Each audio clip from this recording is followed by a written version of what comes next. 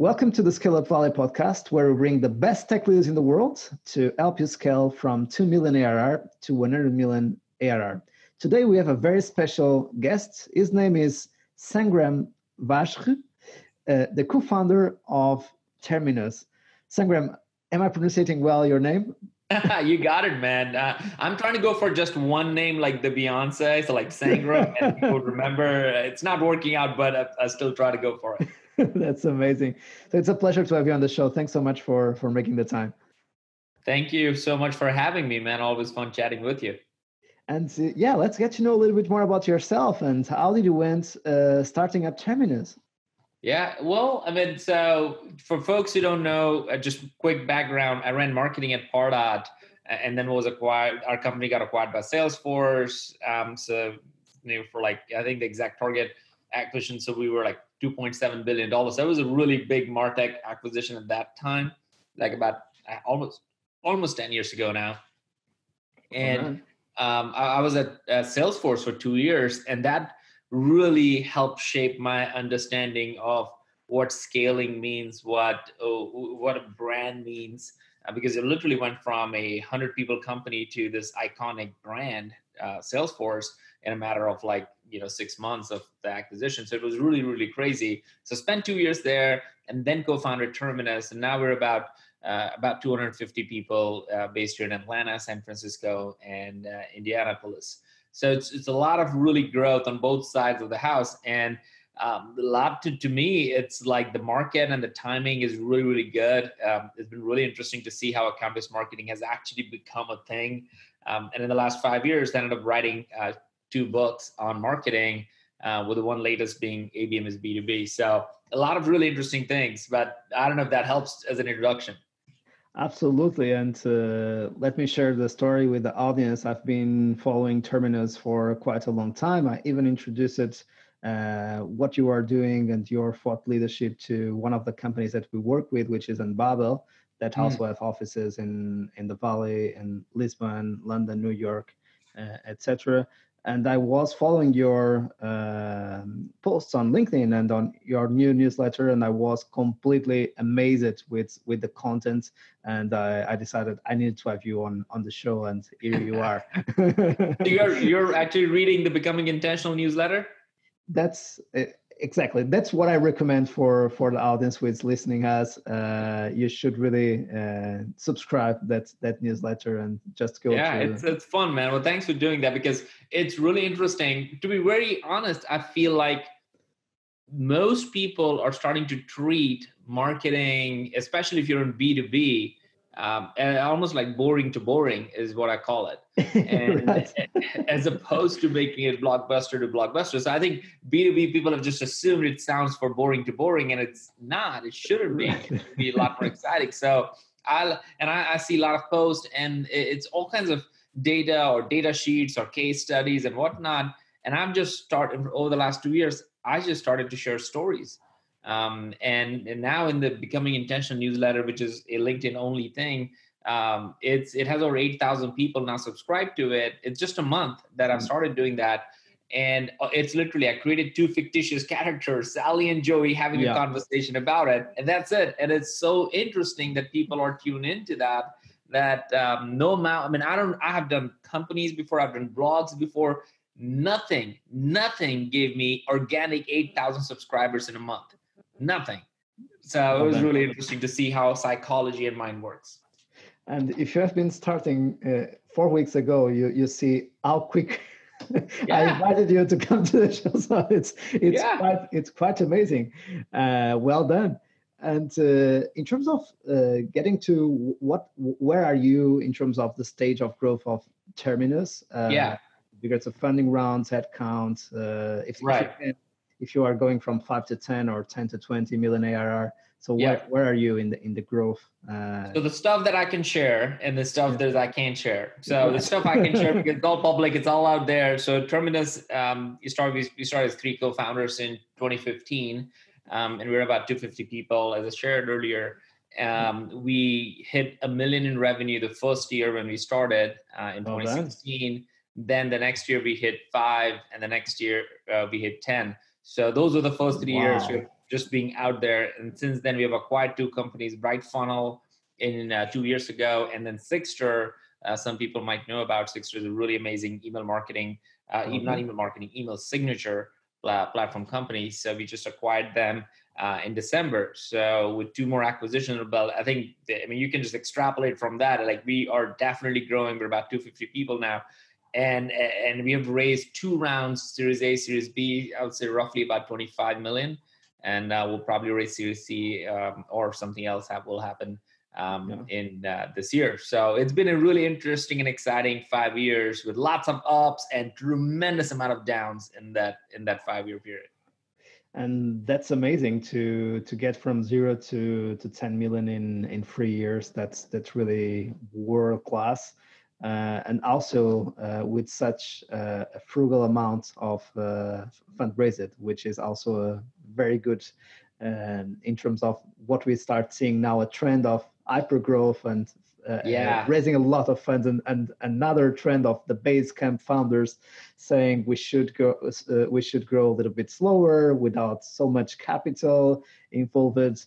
By the way, I introduced you to the 222 double free time rule from one of the partners of Battery Ventures, who says that, let's say after product market fit, and they would say 2 million ARR, if you triple 2 times from 2 to 6 and 6 to 18, and then double 3 times from 18 to 36, 36 to 72, and 72 to 100 million plus, which is 144 to be more precise, in 5 years, you would match the patterns of companies like Salesforce, DocuSign, ServiceNow, etc. So what do you think about tripling and doubling every single year? I think that's you already almost answered, because you did that, or you did more than that in the first 3 years of the company. It's a hard question, and I'll tell you why. I think there is, when I think about companies like Salesforce or HubSpot or Terminus, I put them in a different category because we all have tried to build a different, almost different category. Like Salesforce created the sales category out there, the cloud computing stuff. HubSpot created the inbound movement, and there are 20,000 people. So you really think about it, like Salesforce started, they created this movement. There are about 150,000 people attend Dreamforce, right? HubSpot created a movement around inbound. They created inbound, and about 20,000 people attend that conference, and they continue to grow. Terminus created Flip My Funnel to get the ABM movement going, and there are over like 1,000 people attend. We've done about 10 conferences in the last few years, and it continues to grow in multiple different cities and chapters and all that kind of stuff. And when I look at that, I feel like that is a blueprint for category creation, where you're not focused as much on the product market fit. You're actually focused on problem market fit. So you have created enough awareness in the market about the problem, because before Salesforce, nobody talked about what Salesforce was talking about, right? About no software and all that stuff. Before HubSpot, nobody was talking about inbound, and that's why they had to invest in the community. As a matter of fact, HubSpot is an investor in Terminus, and I spent time with the founders of HubSpot, Brian and Ramesh, and they said that, hey, look, we want to do this because this is our most amazing thing we did. Because if somebody wants to compete with HubSpot today, they'll have to build a community of 20,000 people that are raving fans of us before they compete on our product feature and stuff. So it's just really mind-blowing to kind of think about. So I feel like, I think we need to distinguish between, if you're creating a category, you need to focus a lot more on the problem, a lot more on the community, have that community first mindset almost, and go about it that way. And I think that if you do it right, it's a hard thing to do. It's probably the hardest thing. I don't want to do that again. If I get to do it again, I don't know if I want to build a category, because it's hard. It takes a lot more. And we were, quite frankly, lucky to be at the right place at the right time to harness this energy around that. Because it happened every 5-10 years. If you think about inbound happened 10 years ago, ABM happened 5 years ago, like Salesforce happened 15 years ago. So it needs to have enough time in the same category for a new evolution of that to happen. Right. Opposed to that are other companies like ServiceNow and others who've done really, really, really well, but they're not trying to create a new category. They now can, because the product is sticky. The product is what it is. and people want that. They're solving a real problem in a real way in many different areas. So they got a niche, they know they can solve that problem, and they just exploded like crazy because that didn't exist before. So I would caution people to think about, forget the numbers for a second. Are you trying to create a problem market fit organization? Because that's going to take some time, a different muscle, a different set of people, a different way of numbering, looking at, and that might result into numbers like we had, but not always there.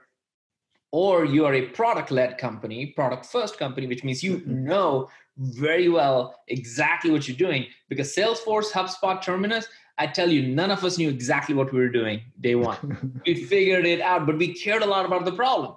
That was the difference. And there are other companies who just know, like Superhuman, the email thing. I just had the CEO of Superhuman on the Flip My Funnel podcast, and he said, look, he spent 2 years perfecting the product before getting it out there because he knew that he wanted that he just believed in the product. He didn't have to create a community. Now the customers are the community. So I just wanted to keep that as a disclaimer. Are you creating a problem market fit or a product market fit company?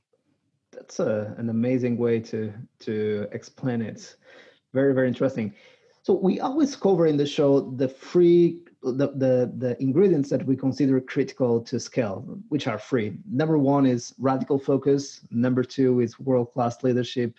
And number three is a contrarian culture of execution. So starting with the first one, and I think that's sometimes that's how we lost after raising Series A and sometimes even Series B or even Series C. We see founders trying to go to a lot of geos at the same time, serving multiple verticals, going mid-market, enterprise, and everything else, and going to long tail and serving all the customers. And we need to understand to start articulating the long-term, the mid-term, and the short-term, milestone after milestone, and being obsessively focused on one milestone at a time.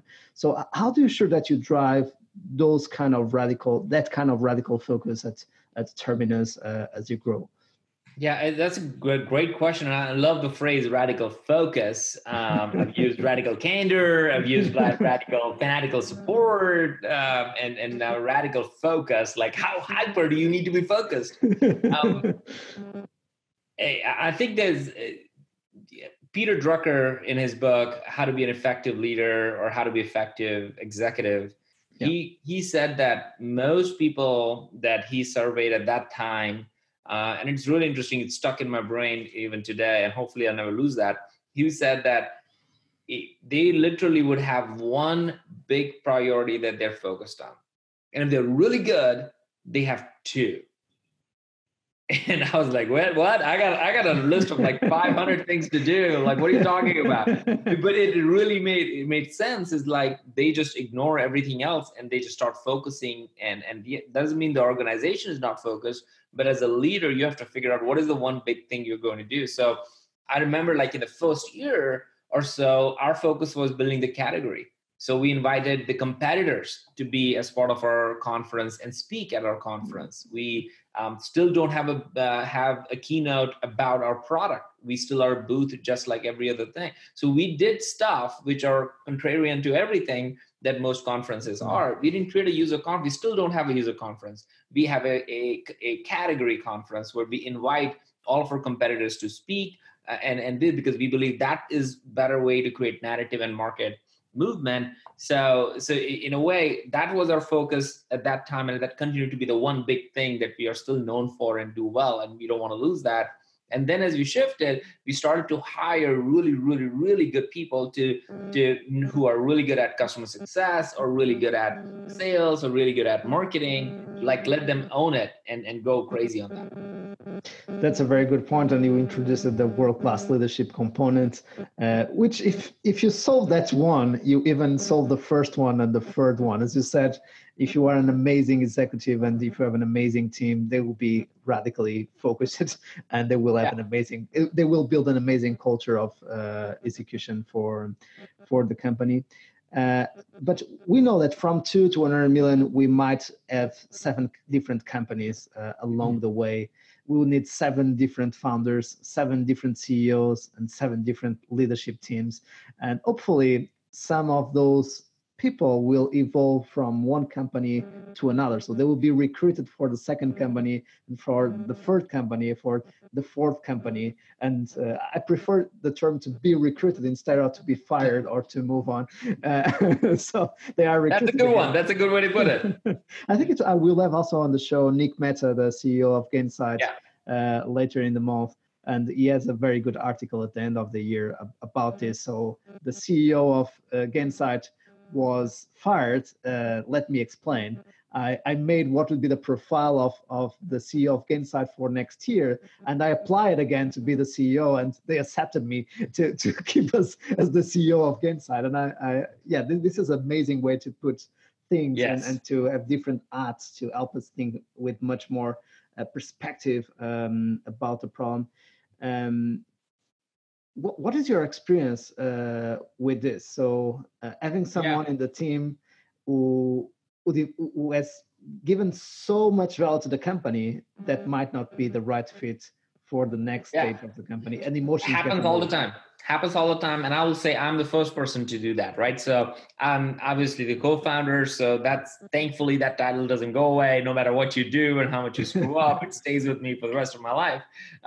But I was also the CMO and had marketing, sales, and customer success reporting to me. And 2 years ago, I got stripped out of it because I wasn't good enough to do that job anymore. We hired a new CMO, we hired a new CRO, and I took on the responsibility of strategic initiatives to focus on that potentially create 10x impact for the organization, because that's how I think about it. But if I'm in the daily conversation of the comp plan, do we have a booth at this event? Do we have people at the dinner? How our quality of our deals looking? If I'm in all of those, it will totally blow my brain, and it won't really help the company get the most out of me. So instead, 2 years ago, when I moved from having almost more than half the company like reporting into these areas to like having 0 direct reports. So right now, I've literally 0 direct reports, and but I feel I have more influence than I ever did on the direction, on the process, and where we are going.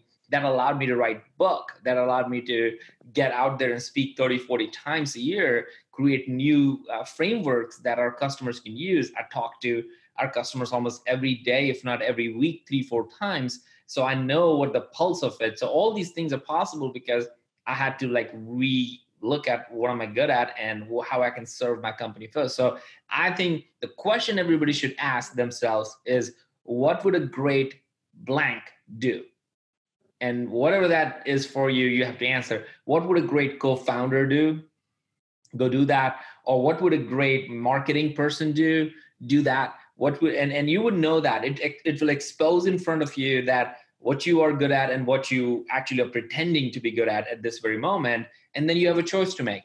Would you do what a great person would do? Or would you go and try to keep the job and try to keep your thing going so that as long as possible, because there's pride and ego and all the stuff that we are all made up of. Like I have more than anybody else I know. So, but that question distills it and unmasks you, as Andy Stanley, one of the folks who actually learned this sentence from, would say, it unmasks you, and you'll have to then make a decision, a choice. Am I the right person now, regardless of what I did then or what I might do later? And if the answer to that question is no, do the right thing, have the conversation. And chances are, if you do have the conversation, you might figure out a different role or a different thing, and the people will be supportive of you and help you in any way of transition. But if you stick around just to stick around, then you'll be kicked around, and that's not a good thing. Thank you. Hats off for you.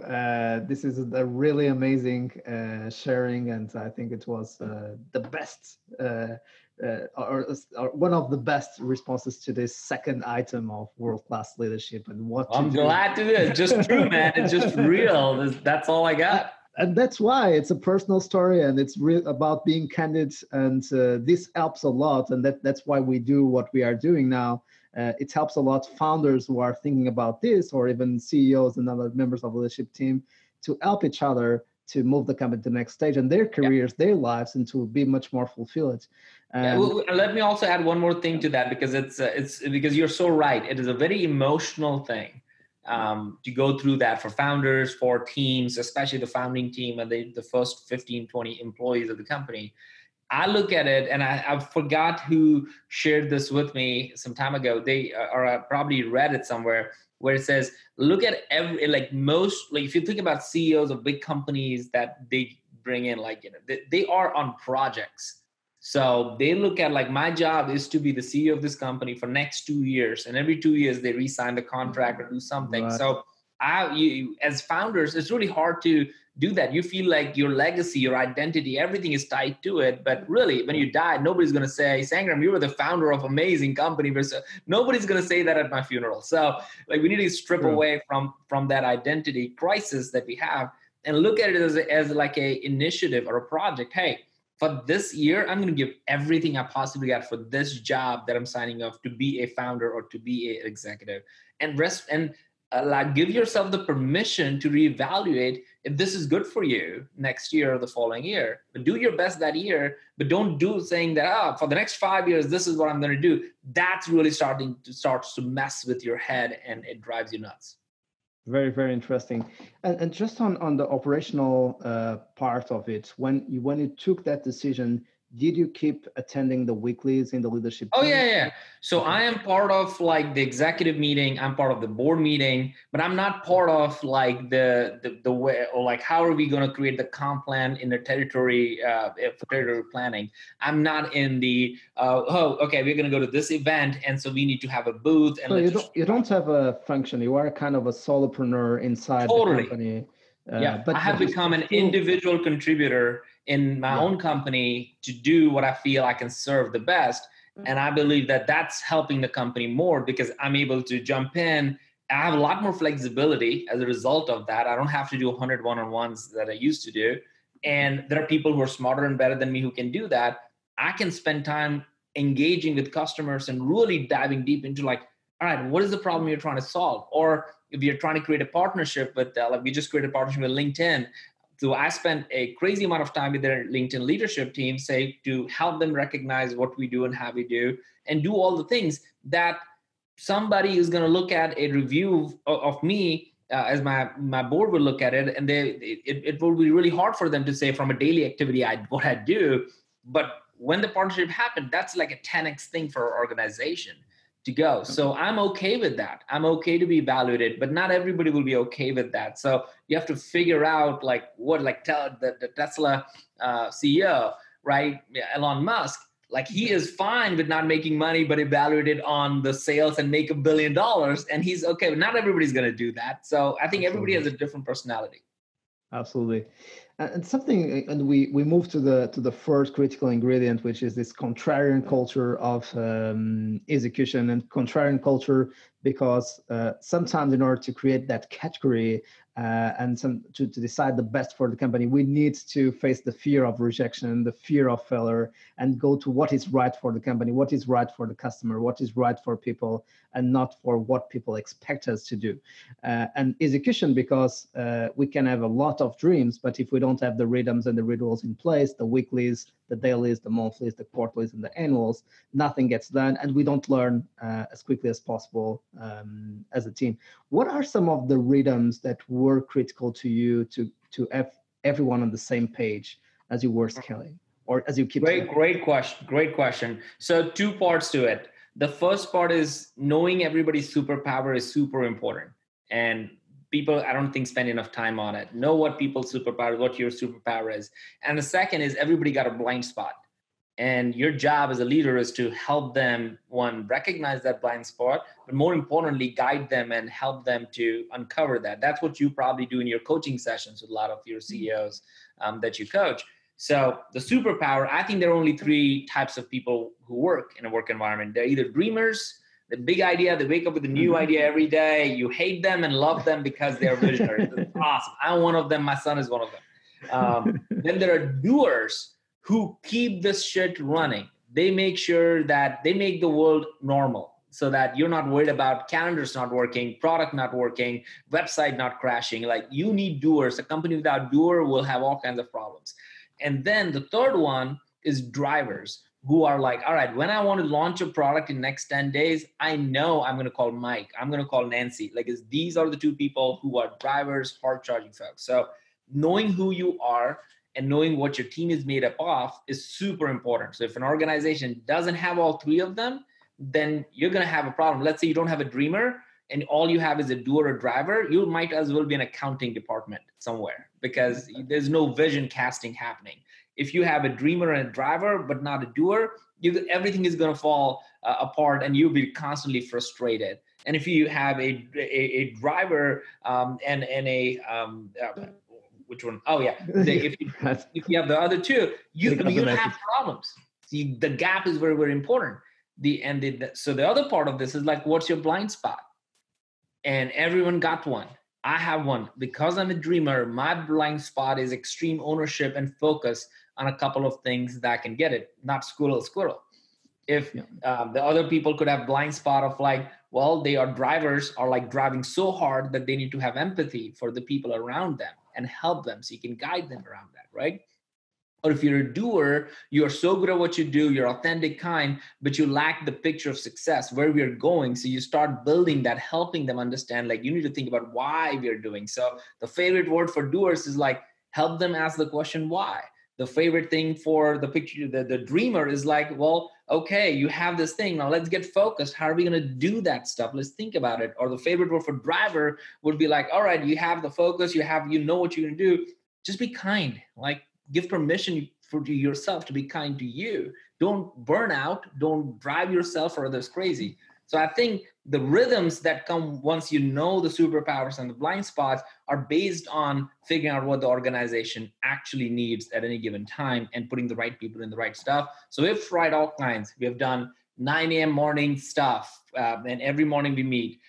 We like got rid of that. Then we did like this longer 2-hour meetings, and then they worked for a period of time, then it changed. And what I've learned in 5 years, Mike, quite honestly, is nothing is going to be constant about that. You will feel great, and after a period of time, you have to change because people are going to change, the scale is going to change.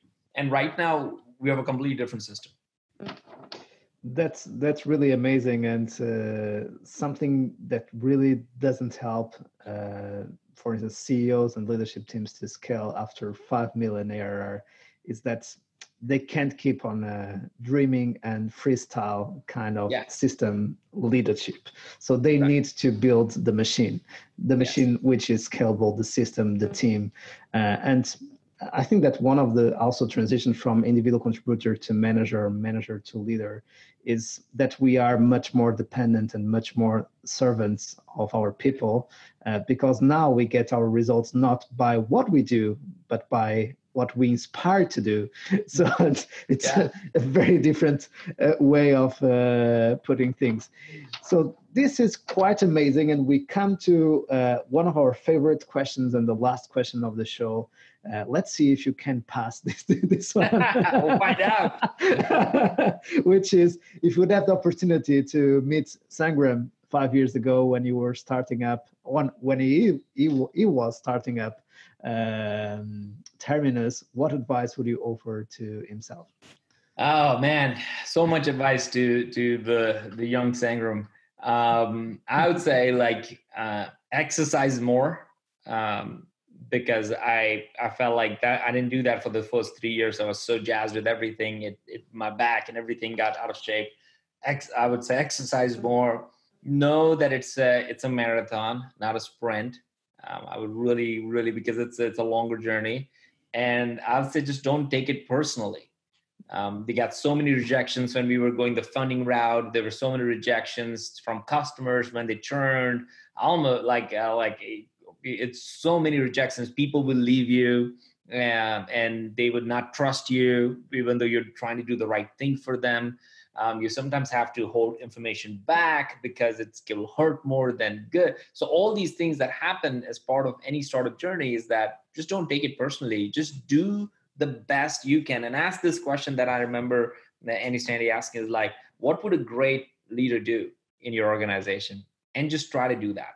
And if you can, great. And we all would have a scale for it, but that's what you try to do every day. That's amazing. You are definitely a dreamer, and one of your superpowers is I energy.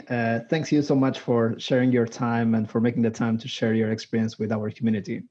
Absolutely, Mike. Thank you so much. Our and yours, and to you that is there. Thank you so much for joining us today. We keep here bringing the best of the best, so you can scale as quickly as possible from 2 million to 100 million by leveraging their lessons and avoiding their mistakes. We keep here for you.